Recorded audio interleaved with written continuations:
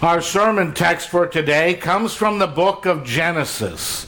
Genesis chapter 9, verses 8 through 17. Then God said to Noah and to his sons with him, I now establish my covenant with you and with your descendants after you, and with every living creature that was with you, the birds, the livestock, and all the wild animals, all those that came out of the ark with you, and every living creature on earth. I establish my covenant with you. Never again will all life be cut off by the waters of a flood. Never again will there be a flood to destroy the earth. And God said, this is the sign of the covenant I am making between me and you and every living creature with you, a covenant for all generations to come. I have set my rainbow in the clouds, and it will be a sign of the covenant between me and the earth. Whenever I bring clouds over the earth and the rainbow appears in the clouds, I will remember my covenant between me and you and all living creatures of every kind. Never again will the waters become a flood to destroy all life. Whenever the rainbow appears in the clouds, I will see it and remember the everlasting covenant between God and all living creatures of every kind on the earth. So God said to Noah, of the covenant I have established between me and all life on earth. This is the word of God for the people of God.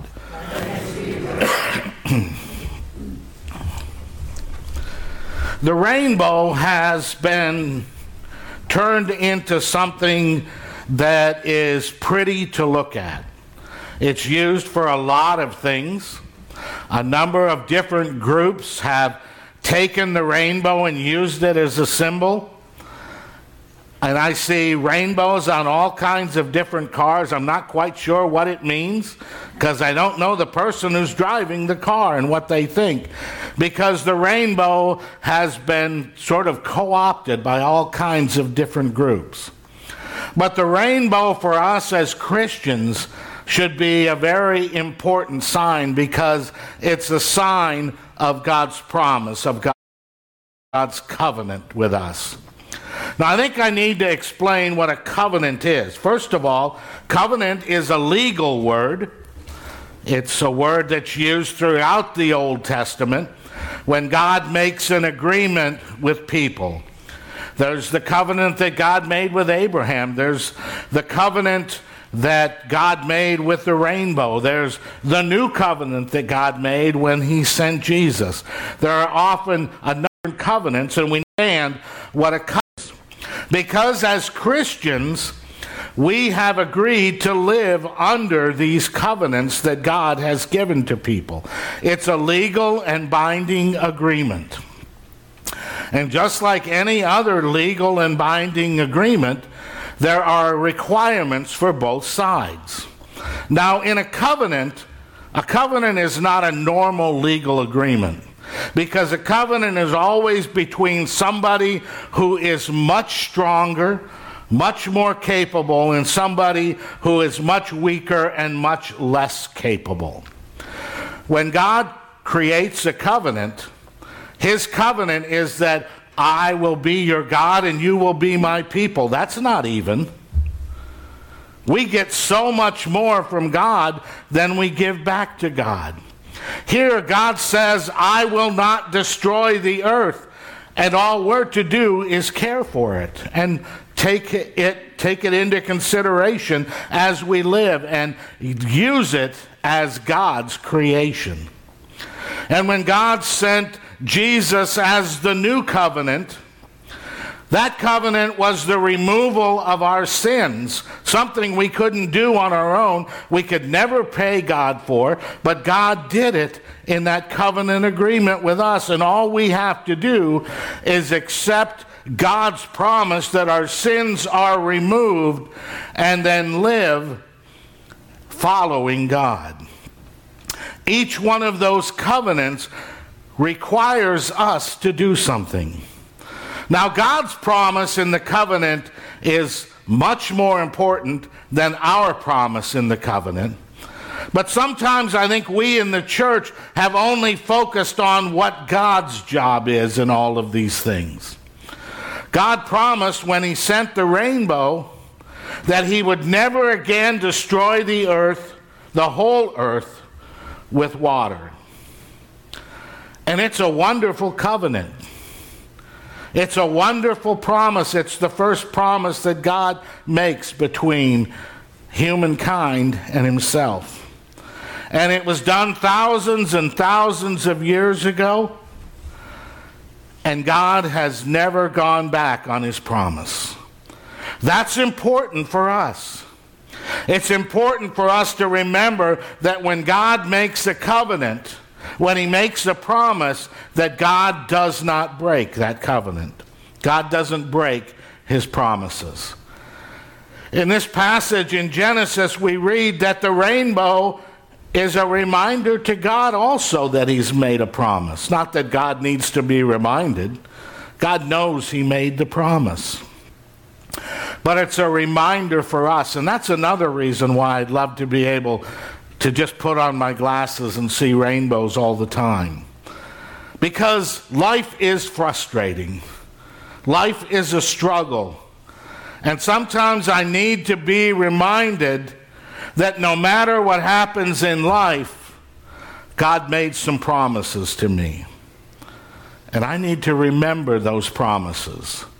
God promised that if I would bow before him and ask for forgiveness of my sins and make him the Lord of my life, that he would remove my sins and allow me to stand righteous before God. That's God's promise, and I need to be reminded of that. And he's made other promises that no matter what happens in our lives, that God will work things out for our good. That's Romans 8:28. That all things work together for good for those who love the Lord and are called according to his purpose. See, God's promise in that is that he will work all things out. Our promise in that is that we are to love him and work as we are called to serve him in the position that God has called us to, in the life that God has called us to. We are to be people of God. We need to live in our part of the promise. See, we've gotten to the point where we know what God promised, and we like to say God is love. God loves us all. God cares for us all. God wants us all to be happy. Well, I don't think God wants us all to be happy, for one thing. I think God wants us all to have joy, because joy doesn't depend on your situation. Happiness does. God offers us joy. Joy is God's peace, God's understanding of difficult situations to us. I always want to concentrate on what God is doing, God's promises. God has said he would be our God and he would provide for us. But during this time of Lent, it's a time when we look back at ourselves and look at our part of the promise. I talked on Ash Wednesday, on Wednesday evening, about belly button gazing, which is a very important concept in drug and alcohol recovery. It means I'm focusing on me. Now, oftentimes in the church we tell you, no, don't focus on you. Focus on other people. Focus on those that God wants us to reach. But Lent is a time of focusing on ourselves. Not giving up our others, but looking back at ourselves and saying, am I keeping my promises? Am I living in my promises that I've made to God, or am I just playing?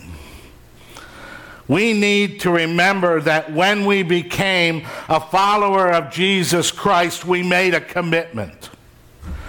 We made a commitment to follow Jesus and to do our best to live according to the things that he's taught us, to live according to his will.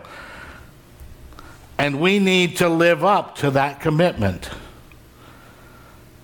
When you joined the church, you made a commitment. You made a commitment to this church, to support it, to lift it up, to pray for it. We make commitments in our lives. We need to live up to our commitments because that's what we learn from God. That's the wonderful thing about the rainbow. It's not just pretty. It's so much more than just a pretty thing in the sky. It reminds us that God keeps his promises, but it also should remind us that God calls us to keep our promises.